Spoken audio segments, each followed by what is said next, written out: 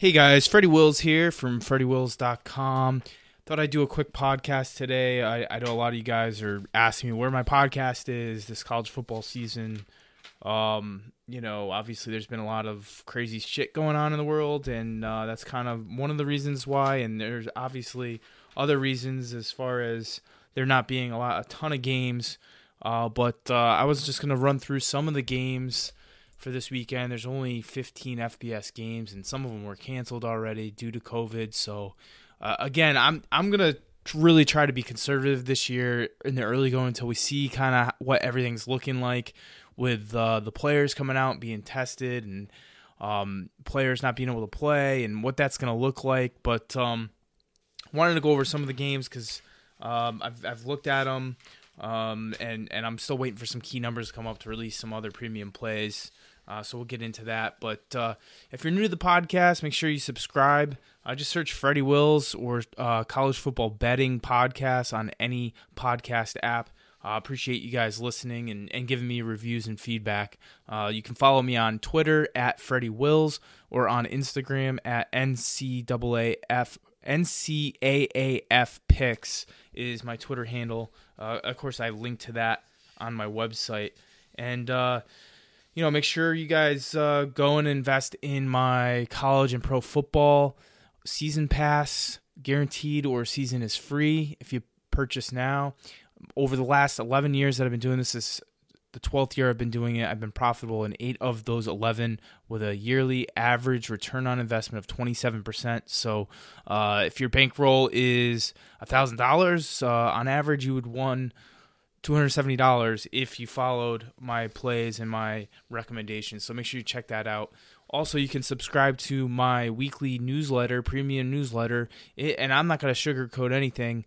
If you've been listening to this podcast for a while, you know that I've been fully transparent all the time. The premium newsletter didn't do very well last year, but we're still profitable overall. So you can subscribe to that over at FreddieWills.com. You can click the link and track the history. This is year 4 of doing that premium newsletter, so make sure you check that out. All it is one of my premium plays once a week in your inbox. That's it. No spam, nothing else. Just one premium play that subscribers and clients usually pay for. So make sure you check that out over at FreddieWills.com. For week 1 here, we already have our free pick out with Clemson. You can head on over to my website to check out my analysis on that game. One of the things I talked about and I put an article out is, I've been kind of tracking this and I need to find the time to go back deeper to previous years. But over the last 3 years, especially in week 1, if you're just fading the steam, basically, you don't get into and you play these games late, and this is just on the spread. I need to go back and look at the totals as well. If you just basically fade the steam, you are 58% against the spread if you're fading the steam of 2+ point moves. So you have team, let's give you an example for this week right now on the spread. And last night I faded the steam on the total with the UAB Miami game and one on the under, which was nice. So for instance, we've got North Carolina, Syracuse. Now I haven't heard anybody that's willing to bet on Syracuse, and there's some issues there. But look, if you just fade that line move, it's a 3.5 point line move, opened up at 19.5 all the way to 23. History tells us over the last 3 years at least that you would cover the spread by betting Syracuse plus 23 58% of the time.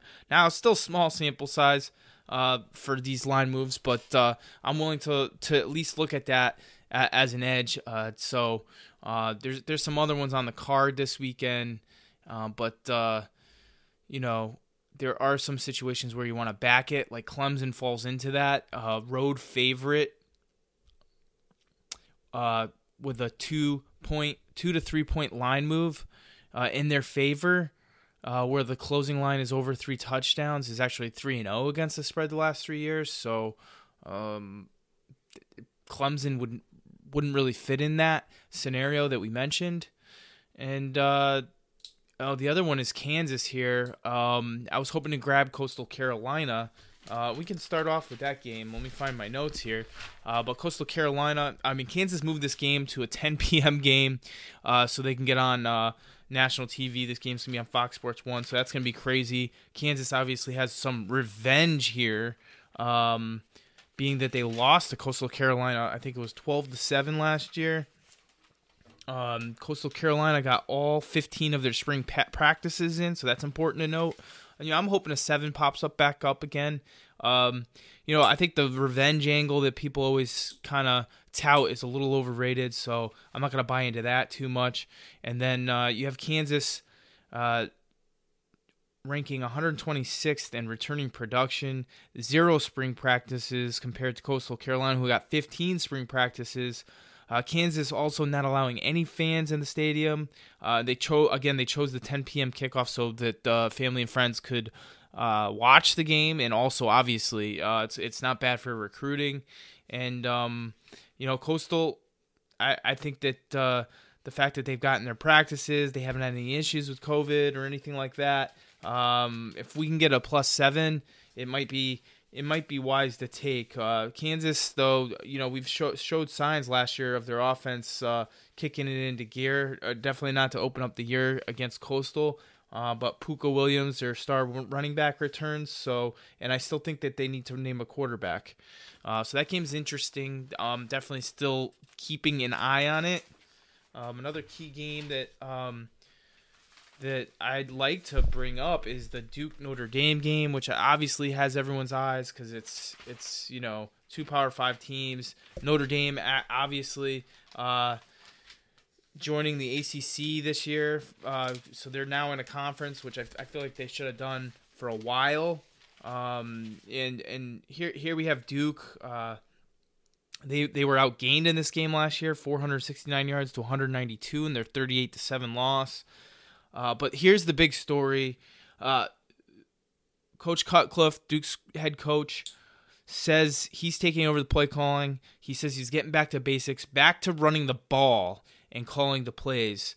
My worry to back Duke here, and it's sitting at 20.5. I guarantee you'll see a 21 pop up at some point. So if you'd like Duke, just wait. As you know, we're getting 60% of the tickets coming in on Notre Dame. There's a lot of new players for Duke, and there's a new quarterback, and they're going to run the ball, which is good because they slow down the game, and maybe the amount of points is too much, but maybe Duke doesn't even score here. Duke gets Chase Bryce, the backup quarterback from Clemson, to come over. Some other key notes here. Attendance limited to 20%, so they will have some fans in the building at Notre Dame here for this game. Overall, I kind of lean more towards the under. Tommy Rees taking over as the offensive coordinator for the first time for a full season. He likes to run the ball more, so the total opened up at 55.5, now down to 54. Definitely going to keep my eyes on that, leaning towards the under.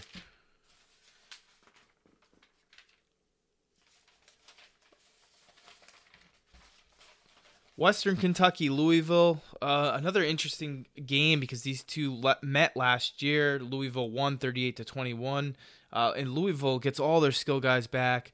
Running back Javion Hawkins, who had over 1,500 yards rushing. They got their wide receiver Tutu Atwell, 1,276 receiving yards last year, and their quarterback in Cunningham coming back.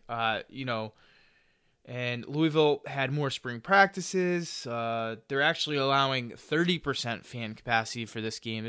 That's the most I've seen. I'm interested to see if they sell out. I did look. You can still buy some tickets on like SeatGeek or whatever. But I think Western Kentucky gets the Maryland transfer quarterback and Tyrell Pigram. I'm not a big fan. I mean, we'll see how he transitions to a non-Power 5 conference, but never been really impressed with him as a passer. In his career, 9 passing touchdowns, 10 interceptions. He is extremely athletic. We'll probably see that a little bit in this game. I think we'll see some points in this game. Originally, I leaned Louisville. But Western Kentucky, very good defense, returning 9 of their defensive starters. I really kind of want to wait and see on this game. And the fact that the line's already moved, 2 points in some spots to 12 and a half with Louisville, with 70% of the tickets coming in on Louisville. I'm not really trying to chase steam, especially in the early going. And the reason I went back and looked at, chasing steam and wanted to see, because specifically early in the season, you really don't know a ton about these teams. We know they're returning production, but there's a lot of things moving around with new coaches, new schemes, new players. So early on, a lot of these lines are based off of what teams did last year. So when the line moves, are the odds makers really that far off when you see a 2, 3, 4, 5 point line move? I like to actually fade that, and I had to, obviously look up the data to back it up, and it looked like, at least over the last 3 seasons, my initial feelings are right on that. So we'll have to see what happens there.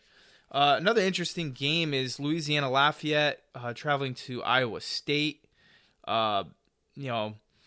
Louisiana Lafayette, great season last year, 11 wins, and they're getting pretty much their entire offense back. And then you have Iowa State, probably the best 7-6 team I've ever remembered. They lost 4 games by a combined total of 11 points, much better than that record. However, Iowa State has really had issues early in the season. They nearly lost to Northern Iowa last year. Billy Napier, Lafayette's coach, 18-10 against the spread at ULL. Iowa State, no fans for this game, so that's going to be interesting. ULL might be the best group of 5 team. They got an all-conference senior quarterback. They had a top 10 balanced offense last year. They're big up front on the offensive line. They're very familiar with the 3-3-5, and they've had success against, which is what Iowa State runs to compete with in the Big 12. I don't think Lafayette will have issues against it. And Matt Campbell, Iowa State's head coach, also came out saying that he wants to run the ball here, which should be good for a lower scoring game, and obviously making points more valuable. So I actually initially leaned Iowa State because I think they were better than their 7-6 record, obviously, and I do like Matt Campbell, but as a favorite, not so much, and then just everything about Lafayette makes me want to back them here. So we'll see. I'm probably going to wait to see if I can get a better number, because I know the talking media heads are going to be talking up Iowa State. So we might get a better line on Saturday for that game at 12 p.m. Kansas State, Arkansas State, another game. Kansas State's allowing 12,500 fans. Obviously, Arkansas State played last week, and we backed them, and we covered despite them having 3 turnovers. Big discrepancy here. Arkansas State, 11 practices in the spring, plus 1 game already, where Kansas State had 0 spring practices. So that's interesting. To me, Kansas State obviously rebuilding big time here. Their offensive line, they have 18 guys that can play offensive line, but only 2 career starts, as they lost their entire offensive line in the offseason. To me though, Arkansas State, a team that they want to go fast, and Kansas State wants to control the ball. Arkansas State's run defense just allowed 200 plus yards to Memphis, who had their star running back opt out just in late August, and they were still able to run the ball on Arkansas State. Arkansas State allowed 5 touchdowns in 6 red zone trips to Memphis. I do think Memphis is a better team than Kansas State. So the fact that they hung in that game is very impressive. They were actually driving late in the red zone to cut the game to 6 points against Memphis, but did not succeed. But yeah, I think there's some concerns here for Kansas State. I do like their head coach. Kansas State also a new defensive coordinator, and only 8 returning combined starters. So, there's some issues here with Kansas State. I still think that even despite the career starts along the offensive line, which everyone's talking about, I think they should be able to control the clock here. In my opinion, they were 124th last year in plays per game. I think we could see limited number of plays here, which should make it interesting in terms of the amount of points Arkansas State's getting here. And the line plus 10 now, plus 11, plus 11.5. I'm definitely still looking at this game. I'm intrigued. The thing that took me away from definitely betting Arkansas State was the fact that I do think Kansas State can control the game here based off what we saw last week against Memphis. I'm a little concerned with Arkansas State not getting stops in the red zone to cover this number because ideally for value on a plus 11, we want to see them be able to hold Kansas State to field goals and not touchdowns, and they haven't proven that they can do that. See, any other key games that I wanted to touch on? Maybe Georgia Tech, Florida State. This line jumped just last night from 11 to 11.5 now all the way up to 13 in favor of Florida State. Yeah, I really don't get it. So second year Power 5 head coaches are, over the last 4 years, 55% against the spread as a dog. That would be Jeff Collins from Georgia Tech, who's obviously rebuilding and changing the system there. I still think there is a transition. I think Georgia Tech's going to, again, try to slow down games. They were 130th in plays per game last year, making the points more valuable in this situation. So I'm intrigued to possibly take a look at Georgia Tech. If this gets to 14, I probably will make my card. I honestly know Florida State brought in Mike Norvell. This is this offense's 4th new offensive coordinator in 4 years. The offensive line still going to have issues, And Georgia Tech's defense, they have a defensive-minded coach. They returned 20 of their top 21 tacklers, so I think that's going to be good thing. And obviously James Blackman at quarterback, Florida State, he's had some good games. He's been very inconsistent, and part of that is I don't think it's all his fault. 4 different offensive coordinators in 4 years. I think this line is inflated because of the hype of Mike Norvell. I don't really understand. And again, this falls into fade the steam moves of 2+ points in week 1. The last 3 years, 58% against the spread. This falls into that situation with the line moving 2 points to 13. I'm interested to see because I'm only seeing 33%, 89% of the money right now is on Florida State, which is why you saw that line move. I'm not trusting that. I do want to see what this line does because if I don't wait a little bit longer and then a 14 pops up, I'll really be upset about that. So definitely leaning Georgia Tech there. I do think Mike Norvell's a good coach, but I'm not gonna jump on the bandwagon from game 1. I mean, there's a lot. I mean, you didn't have all these spring practices. There's a lot of things to fix, and you didn't have the time because of COVID. So I don't think it's going to be super easy to do. Whereas Jeff Collins at least is in his 2nd year here at Georgia Tech, so definitely going to be interesting. Stick with me for next week. We'll have a better podcast. This one was a little rushed, so I apologize about that. But hey, college football is back. I'm excited. Good luck to all your bets out there this week. Don't get crazy. It's just week 1.